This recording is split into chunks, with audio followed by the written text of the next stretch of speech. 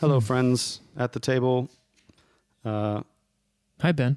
Good to, I'm always tempted to say good to see you, but I'm not seeing you. No. I know that you're listening to me. I see Matt. We've got a little video screen here. We're practicing safe distancing. We even bought a new microphone. We bought a new microphone Actually, for this purpose. You bought it for me. Yeah. Yeah. So that your voice sounds a little better than just your little Apple headphones or whatever. So. Yeah. It's probably not important at all. Just a parenthetical anecdote, really, that you've now bought 2 microphones for me, and they've both been smaller than yours. Well, this one I got, on sale, and it is a really nice microphone. And I've always been a sucker for a really nice microphone. I've been an audiophile for a while. Yeah. This is something. Friends, this is something the church doesn't know about you. The audiophile thing? No. You really like nice things. I really do. My mother used to tell me this. My mother used to say, "You have such expensive taste," and I would think about it, and I'd be like, "It's not expensive. It's just I like nice things. They just happen to be expensive." You don't want to get the B+ thing if 3 hours of research could get you the A+ thing. Oh yeah, man. Yeah, I really like nice things. Yes. It's true. In certain areas of my life, there's some areas I could care less. I guess. Like what? I don't know. Like I've had this ratty old desk in my office for, 20 years. Yeah, okay. And so I don't care. Right. The drawers don't work. I don't care. Yeah, and like maybe like your workout clothes, those don't really matter? Yeah, well, yeah. I don't get Lululemon or whatever. Is that a thing? I don't know if it's a thing for dudes. Is it a thing for dudes?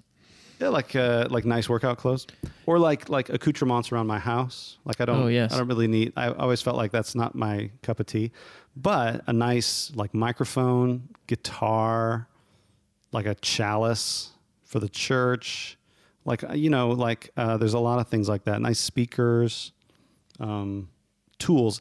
Anything that feels like a tool to me, like to do my work with, I want it to be a really nice thing. Cars, I don't care about cars at all. Yeah. I don't care what car I drive.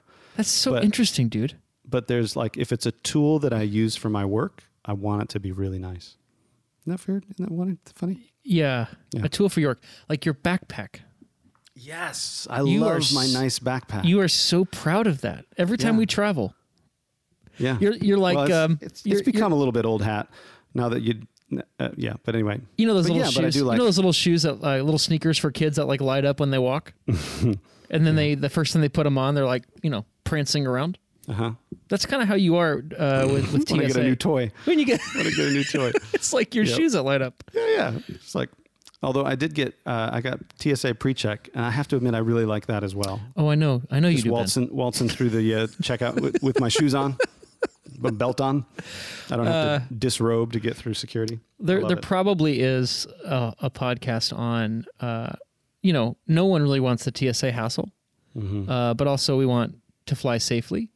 Right. And how it's, legit to get a background check. And if you're going to travel a dozen times a year, pay the several $100 to save, I don't know, what is it? Probably 2-3 hours a year. A lot of time. Yeah. A lot of time and hassle. Sure. Yeah. But then there's also this element of like, you're a part of the elite special class. Yeah. There's like this jouissance as you walk past all the suckers. All the plebes. Yeah, I used in a previous life, I traveled a lot, and I got to gold status on Delta, and I had to my shame, I really liked it. Yeah. I don't think it was the status, but it was the perks. It was the perks. I loved the perks that came with it, like getting upgraded, first class. It felt really nice. I was like, yeah, this is good. But I also recognized, this could be a trap for me. I like these. I like these nice things they're giving to me. Yes. Anyway. Yeah. Well, here's maybe we're going to do something else. But Ben, we just talked about something that our church probably doesn't know about you. Maybe you should share something the church probably doesn't know about me. Yeah. What might the church not know about Matt? I don't know if you've shared this in a sermon before, but you used to teach ballroom dancing. Yes, I did. Yep. Yeah. So, which I don't know. I feel like once I heard that, I was like, at first I was like, you did what? And then I was like, 3 seconds later, I was like, that checks out. Yeah. That seems right. Yeah. So I took dance in college when I was. You're like a musical theater major, right? I was a musical theater major, and I took dance in college, and I took ballet, and jazz, and tap. Oh. And modern dance. Okay.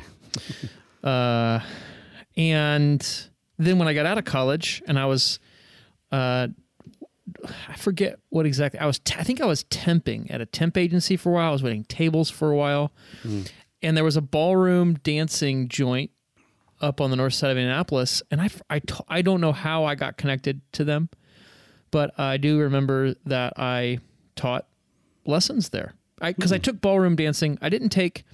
So in musical theater major, I didn't take ballroom dancing. It was like one of the only forms of dance I didn't take. But then when I became a history major, after transferring schools, my second semester of my senior year, you kind of set things up to sort of just, coast.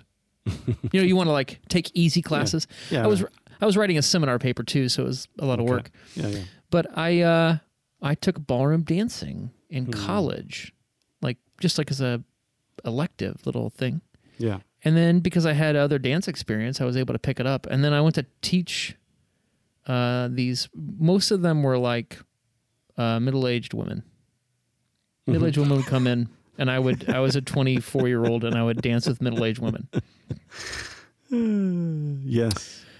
And I remember the other teacher with me was I think a member of the Church of Latter-day Saints. I think that's a less offensive way to describe her than a Mormon. I don't think they appreciate being called Mormons.